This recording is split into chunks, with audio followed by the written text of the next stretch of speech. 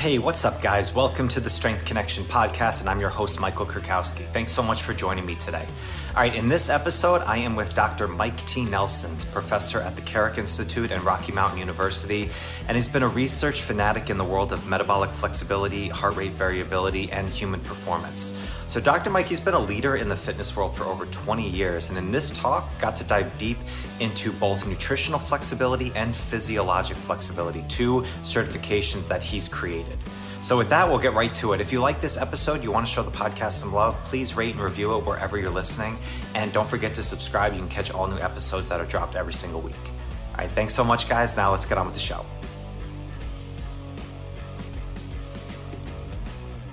All right, what's up, everybody? Welcome back to the podcast. Well, welcome back if you've listened before. If you're first time listening, thank you. I'm glad you found us. And Dr. Mike Nelson, how are you? It's so good to see you, man. I'm good. How are you doing? I'm good. Yeah, it's great to connect. As I said offline, I've been a fan of your work for a long time, going back all the way to the RKC days, over a decade or so. Thank back you. There. Yeah, so it's great to see you, and I'm really excited to chat with you. So appreciate you coming on. Yeah, thank you for having me on. Really appreciate it.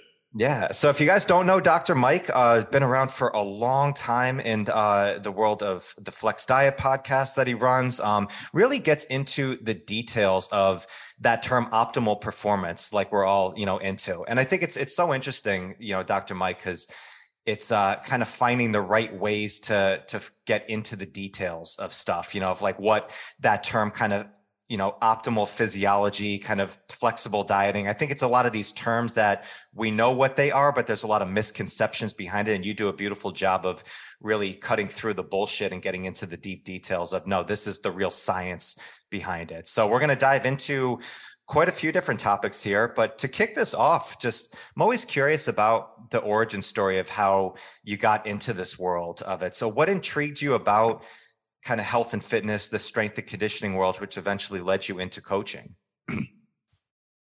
Yeah, as far as I can remember, I was always interested in physiology and also probably engineering at the same time. I used to take stuff apart to my parents' house and never get it back together just because I was fascinated by like how everything works. And as a teenager, I spent, tons of hours I had a big 10 scale radio controlled car that I used to race. And so I would spend hours just doing my own modifications to it and putting different suspension arms on it. And because for me, it was like a fun experiment where you could do it and then you could take it out to the racetrack and you'd race against other people and see, did it work? Did it not work? Was it a good idea? Was it a bad idea? And I did my undergrad at St. Scholastica in Duluth, Minnesota. The original plan was to do a Bachelor of Arts in Natural Science and then go to Michigan Tech and do a Bachelor of Science in mechanical engineering. And so I started there and started lifting around the same time. So I was a 6'3" eel-shaped rake, like about 156 pounds. And this is after puberty, after all your growth spurts, all that kind of stuff. And I thought, well, I should probably learn about lifting at the same time. And I realized you can do the same thing. You can apply knowledge and you can test it out on yourself and see if you're doing something that's correct or not. And I remember taking anatomy and physiology class as an undergrad, which is interesting because they actually had new cadavers they got in every quarter, which is pretty rare as a undergrad college. Anyone could sign up and take anatomy and physiology. It wasn't just pre-nursing or physical therapy or anything like that. And that was fascinating because I'm like, oh, you get to see on the inside and you get to see what everything looks like. And the guy who taught it was really, really good. It was at a private Catholic college. And we could never figure out, we're like, God, why is this guy like long, scraggly red hair? It could be just 100 degrees out and he's got these long like Harley Davidson shirts on. And we realized later, this is like the early 90s, that he had, full sleeves on both sides, which was very much frowned upon in that environment. Right. But he was great because he was very good at explaining everything. And so I'm like, oh, that's fun. And then when I got to Michigan Tech, I realized that I could do 2 years of the basically mechanical engineering work, and then I could apply to graduate school because I had a Bachelor of Arts already. So I did that, and then I did 2.5 years there doing my master's in, I was supposed to be in mechanical engineering. That was all my classes, biomechanics. I ended up doing basically heat transfer project of zapping monkeys with a large microwave transmitter. Okay. Which was later declassified by the military as a ray gun. And they would zap people with it. It turns out if you take a millimeter, like your microwave in your kitchen, so it's about 2450 megahertz, and that's enough for the beam to penetrate the food, to excite the water molecules, to heat it up. This was a gigahertz range. So what it meant was it would penetrate about a millimeter into your skin, and that was it. But a lot of your sympathetic nerve endings are, you touch your skin, it's very, very sensitive to light touch. So it would light those up, and it would feel like your skin is being burnt by a light bulb. So the military wanted it for, initially it was a non-lethal crowd dispersion technique. So you could point it at a group of people. It feels like they're getting burnt. Everybody moves out of the way of the beam, which is interesting. You talked about our buddy Adam Glass. I was telling him this story years ago, and he's like, "Oh yeah, I had that tested on me once." I was like, "Really?" He's like, "Oh yeah." I said, "How did it feel?" He's like, "Horrible." But he's like, the second you were out of the beam, he's like, it completely went away. Really? Yeah. And years ago, I did a presentation for DARPA, so the Defense Advanced Research Projects Agency, which was on metabolic flexibility for soldiers. And when the contractor guys over lunch, I was just, telling him, he's asking me like, "Hey, what'd you do?" And I was telling him about my master's stuff. And he's like, "Oh yeah, I was the operator of one of those." I was like, "What? No way." He's like, "Yeah, I was in the military, I was in Iraq, and they're testing it out." And I said, "Well, I said, the military doesn't use it much anymore." He goes, "Yeah, they're not really good with trying to figure out non-lethal means per se." Oh my gosh, that's so crazy. And I said, "Well, how did you use it?" He's like, "Well, we just ran a few experiments. We were testing it. And so we would use it for non-lethal crowd dispersion. You point it at a crowd of people if you needed to get guys through." And I said, "Well, what do you do if someone doesn't get out of the way of the beam? Like they're still coming at you?" He's like, "Oh, we take them out because they're clearly a threat then." Oh my. He's like, "If anyone's staying in that beam for more than a few seconds, he's like, they're going to do some harm to you. So we eliminate them." Wow. And I'm thinking, oh my God, like all this stuff. I thought I was just trying to get through graduate school. I didn't know all this shit was going to happen. So that's crazy. Yeah. The deep details of military exploration on these things. That's crazy. The funny part is my advisor at the time, didn't even tell me it was classified. It's like, "Yeah, your project was so classified. We didn't tell you it was classified." So I didn't learn any of this till 5 years after I finished. There's a little ad in the bottom of a paper that says military declassifies ray gun. My advisor sends me an email with the clipping. He's like, "Oh yeah, this is your research project." I'm like, "Oh, okay. That's interesting." That's crazy. I always wondered what Brooks Air Force Base in Texas cared about. They told me it was on collision avoidance systems on cars. I always found that was a little bit fishy. Whatever. Yeah, but even at that time, I just took more exercise physiology classes for fun. I remember they had a new exercise physiology department at not when I graduated St. Scholastic, was at Michigan Tech. And I just asked the guy, I said, "Hey man, I'm maxed out on credits.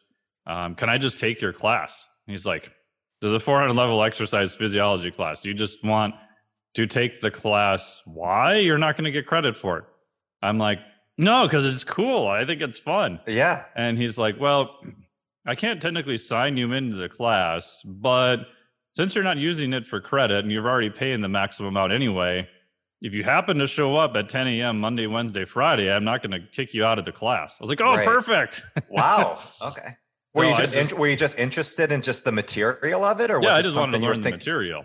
Because up until that point, I never took an exercise physiology class. I took physiology, I took chemistry, minor in chemistry, minor math, all that stuff. And I was like, "Oh, this is fascinating." So when I graduated, I started working for a medical device company, and that was good. I liked it. But I also realized working in a cube environment wasn't super fun. And I was writing, free training programs for buddies and stuff. And so it was around 2005, I did my NSCA CSCS, which I passed, which was great. Don't do what I did and oversleep the exam and not study for it and just walk in and bleed your way into the exam after they closed the door. I had to wait for the proctor to go to the bathroom. I'm like, "Can I take the exam?" She's like, "You're 45 minutes late." I'm like, "I know, I overslept."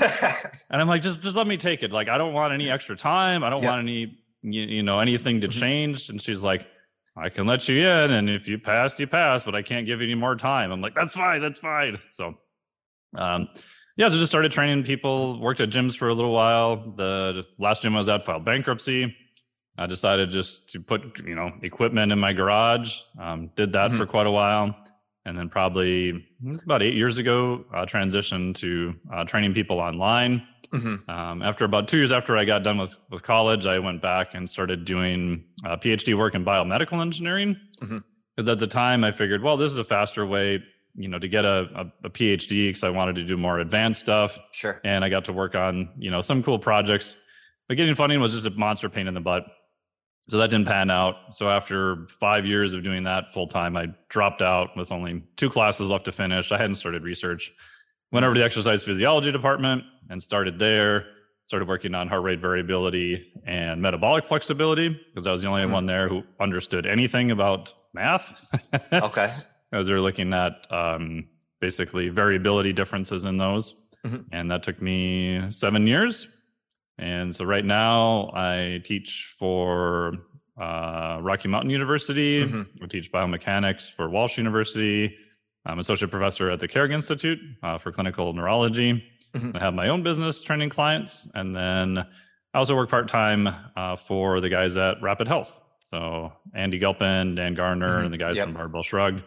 So help them do some assessments and have the certifications also. That's awesome. Yeah. And I know you have the certifications and also speaking in many different engagements around the world. That term metabolic flexibility, I'd love you to kind of dive into that a bit. I think, like I said, it's one of those terms that we hear and it's like, oh yeah, metabolic flexibility, but nobody really knows what it means. Like what does, by definition, like what is metabolic flexibility? Yeah. So that was kind of the crux of my research that I started, like 13 years ago now. And in the fitness world, it's so weird and tribal, I guess, kind of like the rest of the world. It's like, oh, carbohydrates, no, they're bad. They're going to kill you. You have to be, keto 365 days a year. And then people are like, oh no, but carbohydrates aren't that bad. And, high fat is bad. And so everybody has to pick one side or the other. And the reality is your body, you want to use both fuels. So metabolic flexibility is how well can you use carbohydrates on one end of the spectrum? How well can you transition to use fat as fuel on the other end of the spectrum? Then how fast can you transition back and forth between those two? So it's using the right fuel at the right time. It's not saying you have to be all carbohydrates or all fat.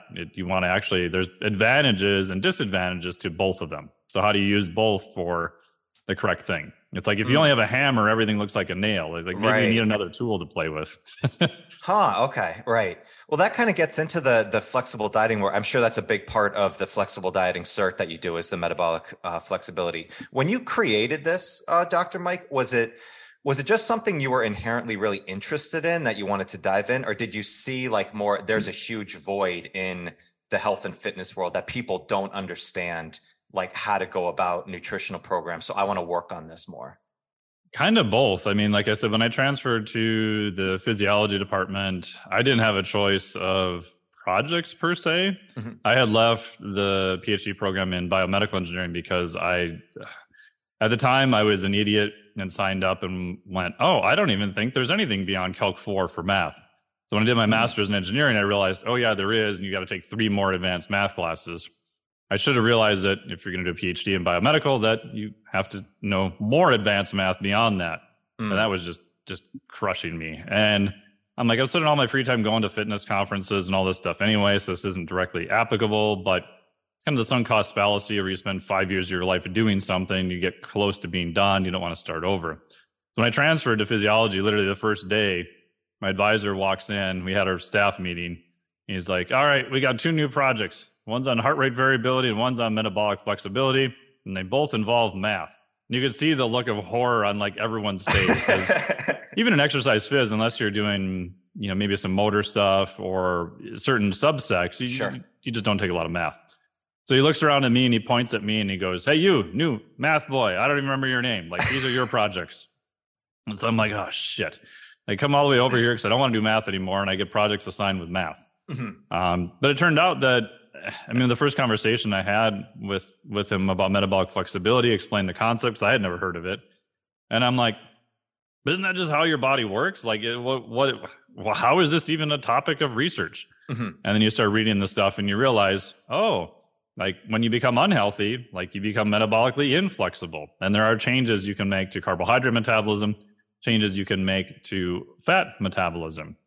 And so I started playing around with those concepts with clients, and I realized I'm like, oh, so this is kind of sort of the answer to a better path forward.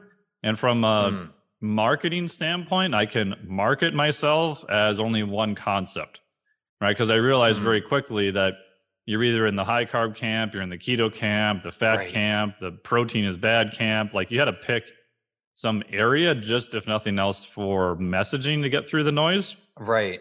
So I could label stuff as metabolic flexibility, and I could talk about lactate. I could talk about carbohydrates. I could talk about fat.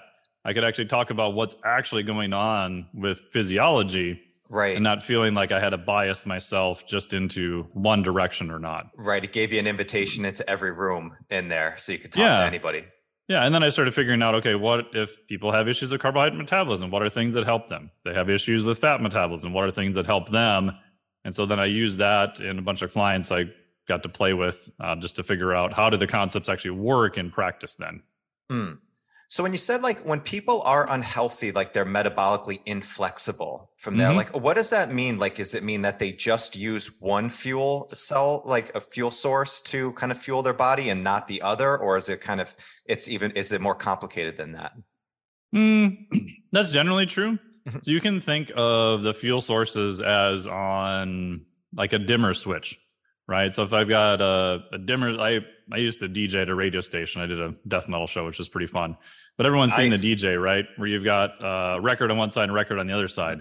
So imagine the right record is carbohydrates, the left record is fat. And you can change via dial like how much percentage you want of the one on the right versus the one on the left. You can transition back and forth between the two. So they're all in the body kind of on this dimmer switch. They're not really on or off per se.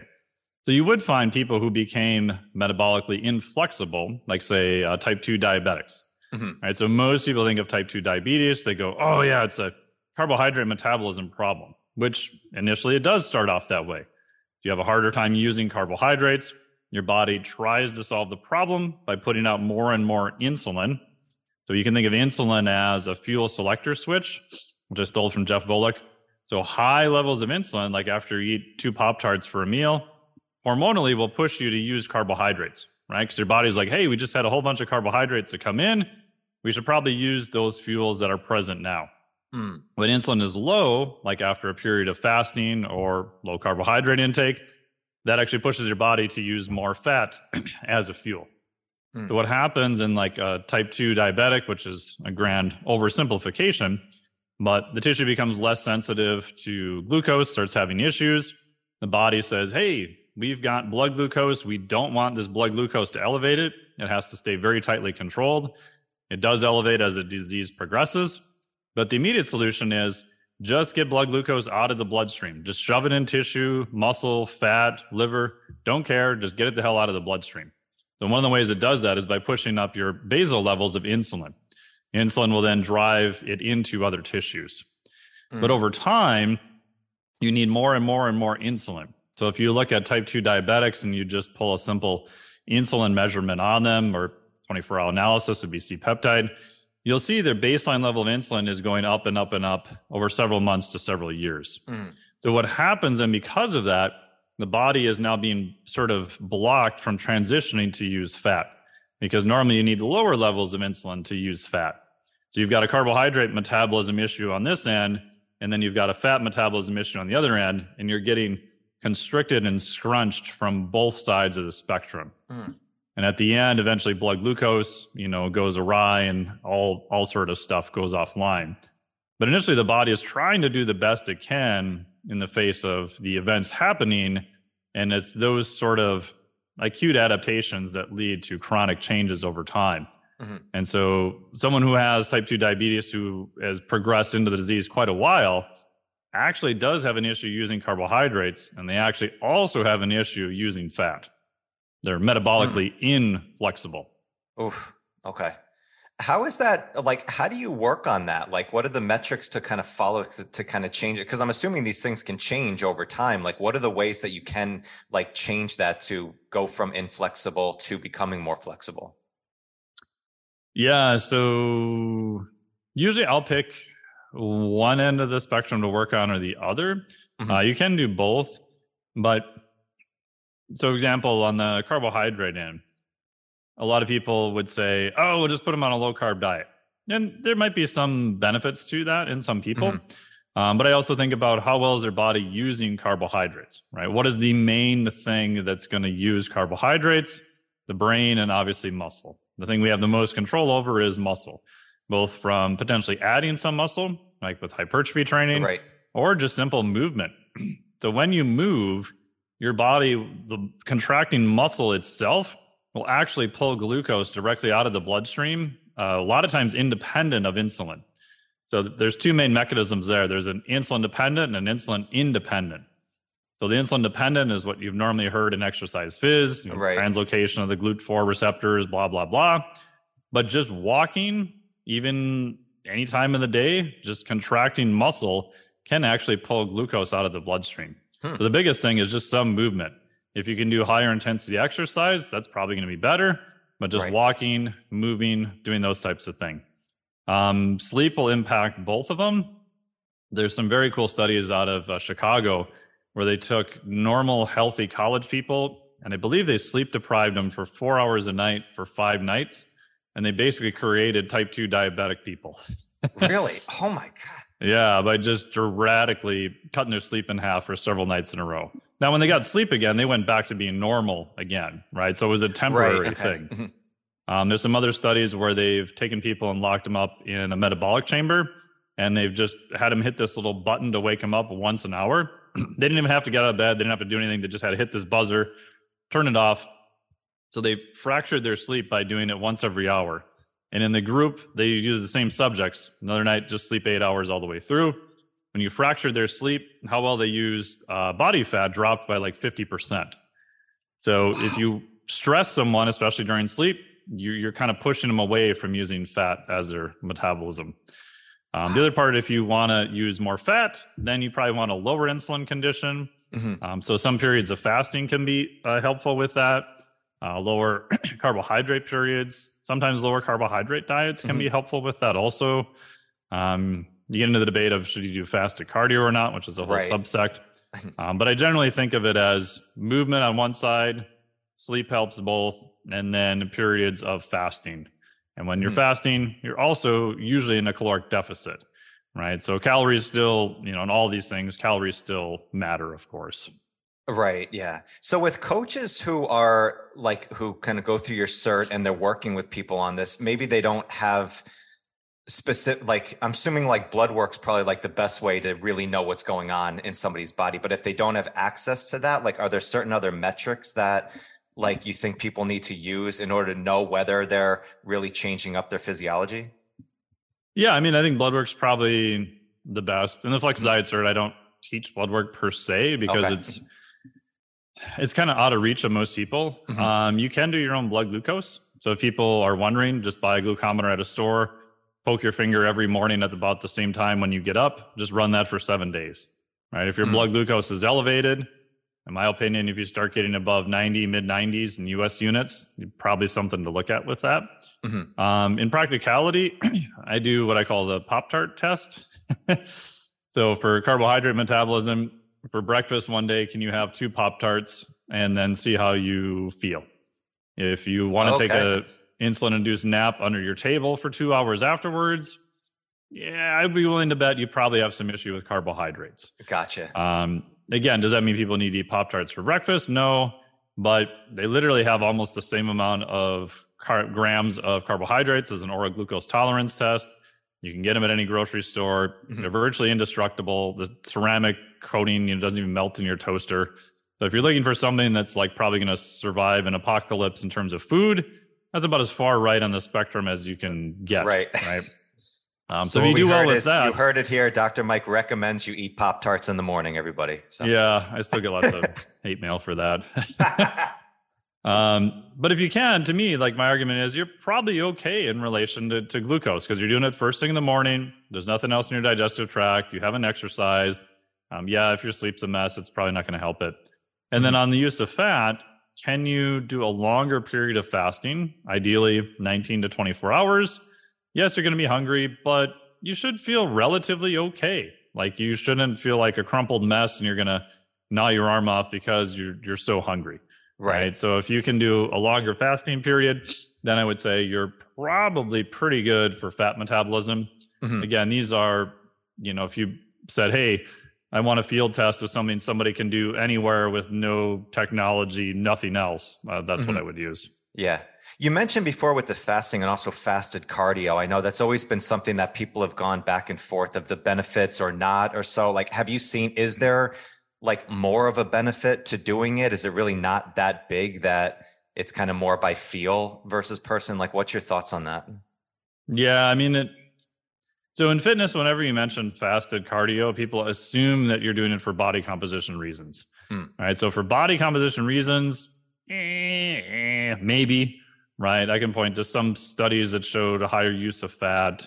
The only real study that's been done on it that compared it was the one study Brad Schoenfeld did that everyone brings up, which is a good study, but it was done in females. It was 4 weeks. It was relatively short. They didn't use metabolic carts, so we don't know what fuels they were actually using. But in that study, it didn't really show for body composition any significant differences between a group that did fasted cardio versus the same group that did cardio, but they were in a fed state. Right. So if it has an effect, I would say it's probably more on the minor side, but I think in practice, it's actually easier and is something that I actually do recommend. There's some older data looking at fasted cardio versus non-fasted cardio in terms of health metrics and the use of fat as a fuel. So fasted cardio does appear to be a little bit better for that. There's some data looking at it in relation to upregulation of insulin sensitivity, like GLUT4 translocation and other mechanistic stuff. Fasted cardio does appear to be better for that. And to me, the other part is if you're doing low to moderate intensity cardio, you don't really need a lot of carbohydrates to do it. And fasted cardio is actually just easier. So what I found in practice was like, hey, get up in the morning, get on a bike and just, do a half hour, maybe an hour if you really want to get after it. If you're doing zone 2 cardio, which is all the rage now. Right. The questions you normally get then is like, oh, well, what do I do for a warm up? Like it's so low intensity, you don't really need a warm up. Right. Oh, well, what do I eat beforehand? No, don't eat anything. If you want to drink some water, great. Just get on the bike and go. So you're taking that period of time before they do it. They don't have to do anything else to get ready for it. Right. And I found if you can just make it more simple, the odds of people getting it done are higher. Even just go for a walk in the morning fasted. Granted, that's very low intensity. It's probably not even really exercise. Yeah. But if you need to warm up for your walk, like you got some other issues you need to sort out ahead of time. No doubt. Yeah, no doubt. So I just find that it's easier in practice. And from a fuel standpoint, I actually want to hedge my bets to using more fat as a fuel. Right. Now you get into debates of there's some data showing that may not really change a lot depending on how much food you've had before. My buddy, Dr. Jeff Rothschild is doing some work on that. So there's a debate on, do you absolutely need to do fasted cardio?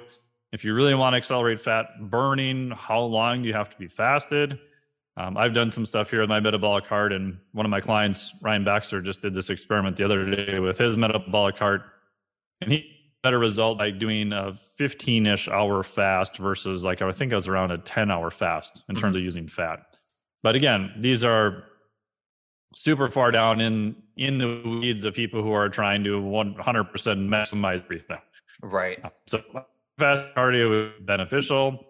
Is it a magical thing that's going to rip fat off you in a record time? No, but nothing really does other than some scary drugs you probably don't want to do. But I do think it's beneficial both from practice and maybe on the scientific side, which can be debatable.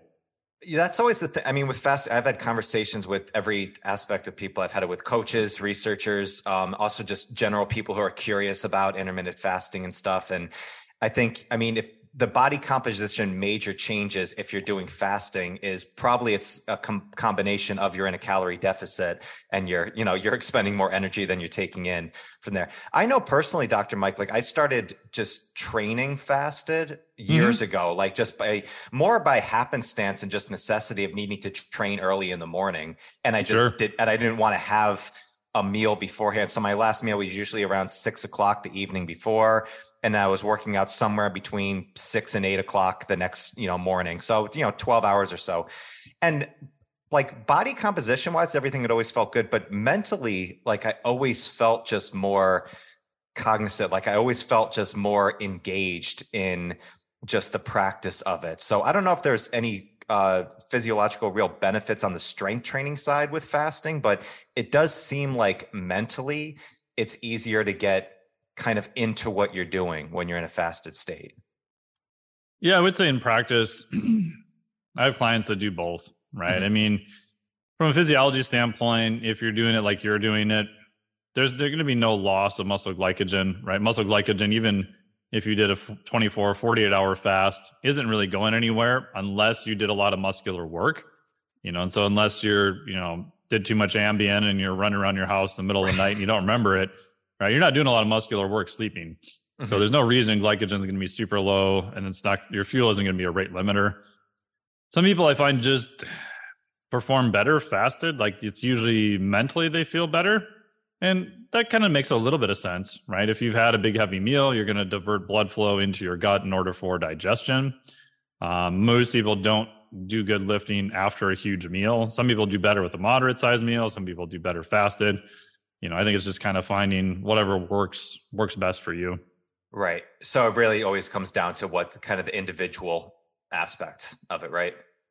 Yeah, I think so. I mean, you could, if you said, hey, I want to do everything to 100% maximize muscle gain, maybe consume some whey protein or collagen for soft tissue and muscle beforehand or during might be beneficial. But, I can't really point to a study that's done that versus not doing it. That's a theoretical benefit. Right. Okay. So kind of going into like the physiologic flexibility that you have, and I know there's like the 4 different intervention points, and I want to get into that, but kind of between both like the nutrition flexibility and also like the physiologic, like, do you think like people should focus on one first versus the other? Or is it better do you think like if you can like work on both of them at the same time, that's really going to be the most beneficial? Yeah. So how I set it up was the Flex Diet Cert covers mainly nutrition and recovery. There is a module on walking and NEAT and a module on exercise, but it's mostly on the nutrition recovery side. And I said, that's kind of like your level 1. So when I ask people, I'm like, hey, if you're pretty good with exercise and nutrition, like 80-ish%, you're probably start with level 2, which would be the physiologic flexibility. Okay.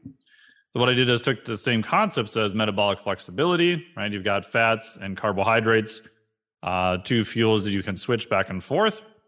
And then I was wondering, I'm like, so what if you extend that concept to you as an entire physiologic organism? Mm-hmm. What are some things for advanced work?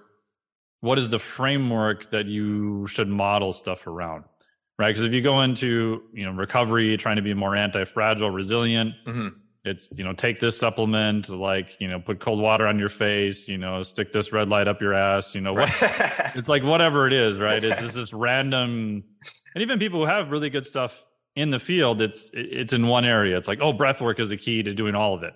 Right, yeah, I like breath work. I think it's awesome, but what physiologic effects are you trying to do? Or cold water or sauna, or no, just do high intensity. No, just do low intensity.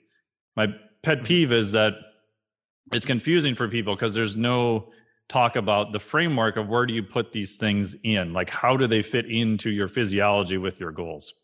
So with the physiologic flexibility, what I came up with is these things called homeostatic regulators. So humans are homeotherms. We like, 98.6 body temperature, like to about 97.7, but we have to regulate that temperature very, very tightly, just like we have to regulate blood glucose very tightly. So body core temperature gets any too high or any too low, like you're dead. But we have adaptation mechanisms. You can go in a sauna for a period of time. You can go into cold water. You can go into temperature extremes. And we know that those are actually trainable. Right, we've got a whole wealth of science on heat acclimation. There's some better science coming up now on cold acclimation. So we know that you can adapt within that range. And if we look at like pH, like your pH has to stay within a very tight range. talked about blood glucose or fuels, and the last one is oxygen and carbon dioxide. So those four main areas are kind of your four main homeostatic regulators. Your body is going to do everything possible in order to keep those in the correct range. However, I think you can become more resilient and more robust if you train in those areas to handle wider extremes without stressing the crap out of your physiology. Right? So if we look at heat acclimation, we know for athletes, 2 to 3 weeks is probably about a good time to be heat acclimated. And everyone's had this experience, right? I've done this multiple times in the past, and I traveled a lot more. I would go down and do some talks at Dr. Ben House's place in Costa Rica. It would be March. I've been down there in June. I've been down there in December. And the March one was the worst because it was cold in Minnesota. And you get there and it's warm and it's humid and exercise is horribly hard because I'm just not acclimated to it, right? So then I got wise and I would start doing some sauna and some heat exposure before I got there, and it wasn't nearly as bad. So those areas we can train in. So the physiologic flexibility is set up to how would you train on, say, the top side and the bottom side. So temperature, you've got heat and then cold. pH, you've got low pH, high pH.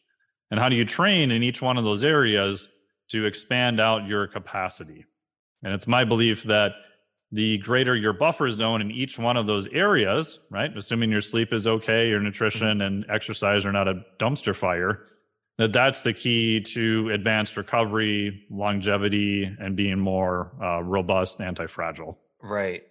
It seems like these things are so important, but I like what you said there of like everybody kind of is picking one of those things and saying this is the best thing and this is the best thing. And it seems like it can get so confusing of, well, what do I do? Like, do I do cold water or do I do heat or do I do both? Or do I should I just focus on nutrition? And then all of a sudden, like most of us, I know even as a coach, it can get very confusing of saying what's the best. So you go back to your essentials. All right, well, just get your resistance training in and eat right. And that's going to do a lot. But these things are super, beneficial to get into. So like, what are the best, like, I know you just came from this, like a sauna village, I believe. Yeah. With your it was team. awesome. So, was it? Okay. Yeah.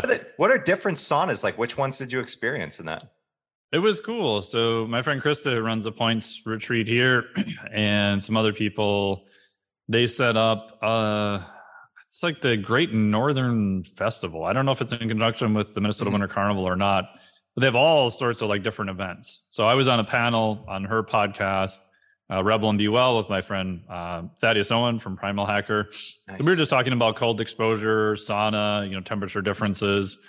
And while we were there, they had different sauna manufacturers came out and they set up their own saunas. So from one guy who was just custom building saunas to spec in his house to another guy who they built up to, I think they just did a 24-person sauna for some festival or something like that. There was like an old school barrel sauna that they did some Japanese charring to the outside to seal it. And so we got to wander around and try these different saunas, portable saunas, like wood-fired saunas. And it was super fun. That's awesome. So how hot did it get? I know some can get like over like 200 degrees or so. If we went into one, we didn't stay very long. It was 195. We're like, that was a little much. I will admit at this point, I'm not very heat tolerant. I only do it about once a week. Okay, because I heard like the crazy story. I think it's like Laird Hamilton, the pro surfer, who like cranks his sauna up to like 220 and like rides a bike in there, and he like puts oven mitts on because his hands, he burned his hands the first time he put it in there. My God. And I was like, it seems, I mean, he's an extreme guy. I mean, he's a big wave surfer. He's in incredible, shape and a different. You've seen his videos, right? He's not a normal human. Yeah, no doubt. And I was like, this seems like it's a little on the extreme side, but again, it's like, you don't know. So with kind of with the cold and heat, just to dive into that a little bit, like what are some things that you found like just beneficial? Like, is cold shower even like as good as if like you did a cold plunge? And I know not everybody can jump into a cold plunge and do that every day. Like, is cold shower is that a good benefit that people can jump into? I think there's some benefit to it. In terms of studies, there's just not many studies on it because it's hard to control it. That's the main reason. But if you said, hey, my option is turn my shower to cold for 30 seconds at the end of my shower every day or not do it, I'd be like, yeah, do it. I think there's a benefit. I think most of the benefit is more on the psychology side of choosing to do something hard. Right. So right before COVID started, luckily I had a freezer I bought. So I bought a 15.6 foot cubic inch chest freezer. Not that I would recommend this, but you can potentially seal it with silicone, stick a pond pump filter and an ozone in there and create your own cold water immersion. Obviously don't go in it, make sure it's unplugged, all that kind of stuff. But I'll put a little temp sensor in there that'll control how often the freezer turns on and off just by setting the temperature. And so I started doing that. Luckily I had everything set up. So when COVID happened, wasn't traveling, wasn't teaching, wasn't going anywhere. I figured, well, this is the perfect time to do more of an aerobic base every morning, do my normal training, and I'll just start playing around with the cold water immersion every day because it's a great experiment. I don't have any other stressors really.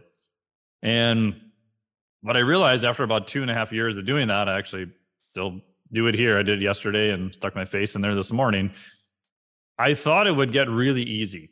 Like I thought, okay, but after 2.5 years of doing this, 5 days a week, but it wasn't. There's always still even yesterday when I got in, like right before you get in, there's this thought of, shit, this is going to suck. Oh, it's going to suck. Right. You find like, oh, I should listen to a different song. Like you find yourself, easily getting just distracted to do it. So I think there's still that, Andrew Huberman calls it limbic friction, which I like that term. Yep. Because the reptilian hardwired part of your brain is saying, if we stay in here a real long time, we could die. And that's actually true. Now, granted, you do have to be in there for a really long time and it'd have to be really cold or some other extraneous circumstance. But the newer, prefrontal cortex professory part of your brain and say, well, no, it's going to be safe. We've done this, in my case, hundreds of times before. It's a controlled environment. It's easy to get out, et cetera, et cetera. So you kind of talk your way into it. And I do think that what I found was there is some interesting physiology that happens. But I found on the psychology side was probably the biggest thing that I didn't expect. Right. I think that in reality, my life is so easy and comfortable that I kind of have to choose to do hard things. Yeah. I think your physiology is going to benefit from it. And what I liked about the cold water is as long as you're reasonable, you can overdo it 100%. It's something hard that you choose to do every day that doesn't take a lot of time. And you're still actively making that decision, which I do think probably transfers to other things. So when you're at the airport, taking the stairs with your suitcase as opposed to the elevator, right? Parking farther away, at the mall, whatever. Like all these other little things that I think those decisions become a little bit easier, or only eating one donut instead of 10, Right. I think it does transfer in most people, and it's something you get to practice like every day also. Yeah. It is. The cold is that one thing that I've seen, that voluntary suffering. I think the psychology, and I know there's the physiological benefits of it in there, but it seems like the psychology greatly outweighs it, especially at the beginning of like, yes, because you do like, I do the cold shower every morning. Oh, nice. Every morning it's like, do I want to do this? Like, no, I really don't want to do it. It's then you get in, it's like, all right, just step in. And some days it feels a little better. Like this morning, I don't know if it was an extra cold, sprout that was coming out, but I'm like, this fucking sucks. And it's like, but you get through it and you do it. And then it's like, okay, like I accomplished that for the day. And it is, I think a lot of these things, there's such good benefits to it on the science front for your body. But the psychological benefits of just voluntarily stepping into doing something challenging, it must be hard to really weigh that into like an experiment or like actually like research. But I don't think you can really overstate that.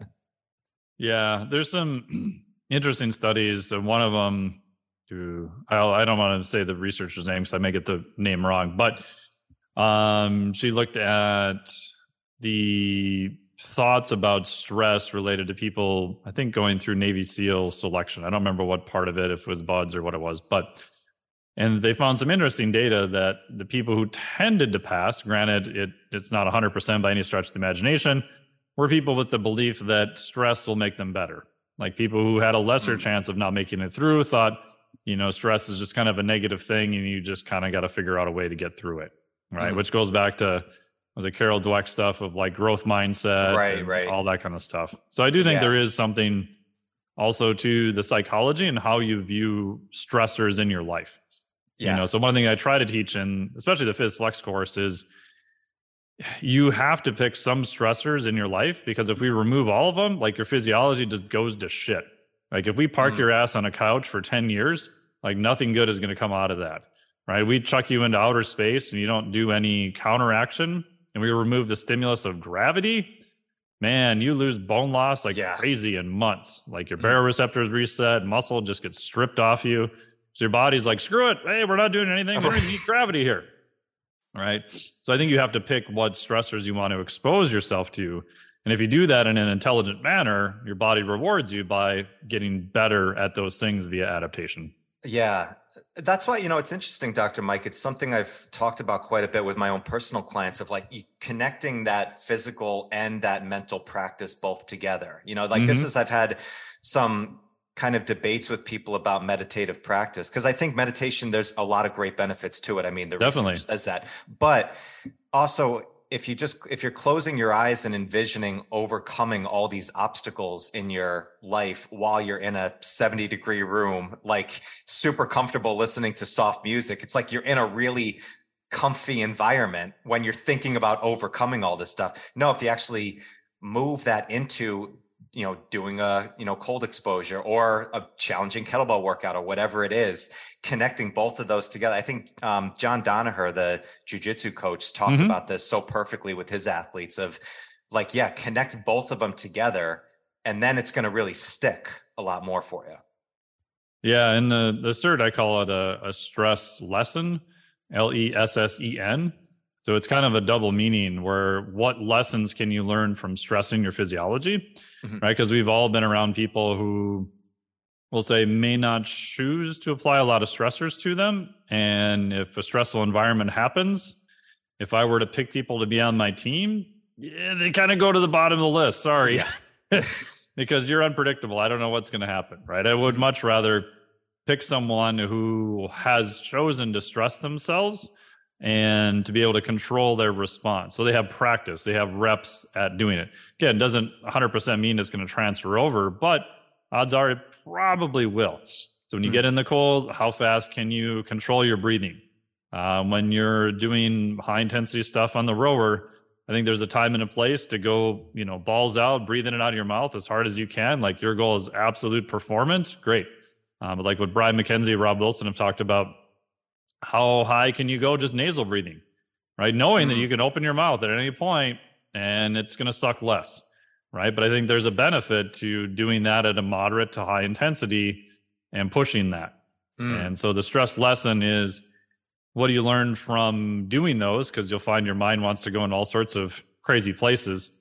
And then you're literally lessening the stress response, right? I think if you can control your physiology, you can just simply look at heart rate. Right? If we measure heart rate in someone, we drop into 40-degree cold water and they just can't get control of their breathing, they can't do anything, their heart rate is just going to stay elevated longer. Right. Versus someone who maybe the same person, maybe we teach them some breath work. We get them to kind of use their breath to get control of their autonomic system. Now their heart rate is going to come back down faster. It's literally the same person, even the same exposure, but we're giving them a tactic, a technique, a tool, so that we're lessening that internal stress. The external stress is still the same. The water is still the same temp, et cetera. But I think there's a lot to be learned from those and doing those things on purpose. Right. It is. It's interesting. Me and my former partner, we did a challenge of kind of just the nose breathing work of like, he did it like, drink a water, keep it in your mouth and start and doing snatches. Oh yeah. Seeing if you can go like 20 minutes. It's amazing by just doing the nose breathing and knowing like you can breathe out of your mouth at any time. But after talking to guys like Patrick McGowan of Oxygen Advantage and like such deep stuff of just nose breathing, how quickly like your heart rate starts to elevate almost like in a fight or flight response when you're not used to that. But the adaptation like comes very quickly afterwards, and you realize how much more stress you can handle just from that little adaptation. Yeah, and what I do this formally is you can do that. I use the rower a lot. So for a lot of CrossFit people I work with or worked more with them in the past, one of my tests would be, okay, go row a 5K, only breathing in and out of your nose. And then let me know what your performance was and what your max heart rate is. Right? Because for a lot of them, by the time they find me, they're like burnt out, stress cookies, like they don't know what to do. Right. Their aerobic base has been destroyed. They just, 2 Metcons a day and that'll fix it. And then they plateau, right? One guy was 116 was his max heart rate he could hit, and it took him forever to finish it. But the cool part was, with just 8 weeks of training, like he repeated it again, he could easily hit the mid 150s. It took effort, like he had to concentrate on it, but he could do that for several minutes, right? And his output was way higher. And when we measured his HRV, then 2 days after, the next day and the next day after, his stress response was almost the same, even though he shaved several minutes of time off and was working at a higher heart rate. Now, granted, part of that is the adaptation because of the aerobic base that he built up too. But, I kind of use those metrics. You can pick anything you want just to show what is the performance, how hard was it, and then what is the actual stress the next day. So what is the cost on your physiology by looking at the heart rate variability? Wow, that's fascinating. So, Dr. Mike, this has been a blast having you on. I really appreciate you taking the time. And yeah, thank you. Yeah, absolutely. So I'd love to have you back anytime. I feel like we were just getting into some awesome stuff. So thank you again for your time. I really appreciate it. Yeah, thank you so much. I really appreciate it. Absolutely. So you've got a bunch of speaking stuff going on and stuff like where are you speaking next? You have some conferences that are coming up, right? Yeah, I have some stuff coming up. I will be doing a talk on heart rate variability at the Neurosports Conference down in Florida coming up mid-month, so mid-February. I'll be attending the Raise the Bar conference in Dallas, Texas. And then, let's see, there's one more. Is that the one? And then I'll also be presenting at the Real Coaches Conference or Summit in Vegas, March 6th and 7th. And then... if that's it. Yeah, I think that's it. And then I'll be probably headed back down to South Padre, Texas in March, be down there in April for that month, and then probably back in Minnesota in May. And awesome. Then in June, I'll be presenting and doing a talk at the International Society of Sports Nutrition in Florida. So mid-June. Nice. Good. And then you've got the Flex Diet certification as well as the physiologic flexibility certification too. If people are interested, they don't know where to find you, where can they go and check those out? Yeah, best place for the Flex Diet is just flexdiet.com, FLEXDIET.com. For the physiologic flexibility would just be physiologicflexibility.com. And for any other stuff I do, just go to miketnelson.com. And I think Instagram is Dr. Mike T. Nelson. I think. Awesome. Pretty sure. Awesome. I should know. Beautiful. No, I do that all the time with Instagram too, because mine's a weird handle. Dr. Mike, thank you so much. I really appreciate it. Listeners, go follow Dr. Mike if you don't do so already. I'll catch you guys on the next one. Peace. Thank you so much for joining me today. I hope you found some great value here. And if you like this episode, please drop a comment and leave us a 5-star rating and review. It does more to build the show than you can imagine. And do not forget to check out and join the Strength Connection Facebook group. In this group, I share the biggest takeaways and lessons from these amazing conversations, as well as training and strength tips for pursuing mastery and fulfillment in life. This group is filled with individuals looking to take full control over their strength, and it's the perfect space to explore new ideas and to share your journey. And you'll also get exclusive access to these Strength Connection Mastery Seminars. It's a deep dive into the physical, mental, and spiritual training that you can begin using immediately. So do not wait, go now. Seriously, go. All right, much love to you. Thank you so much, and I'll catch you on the next one.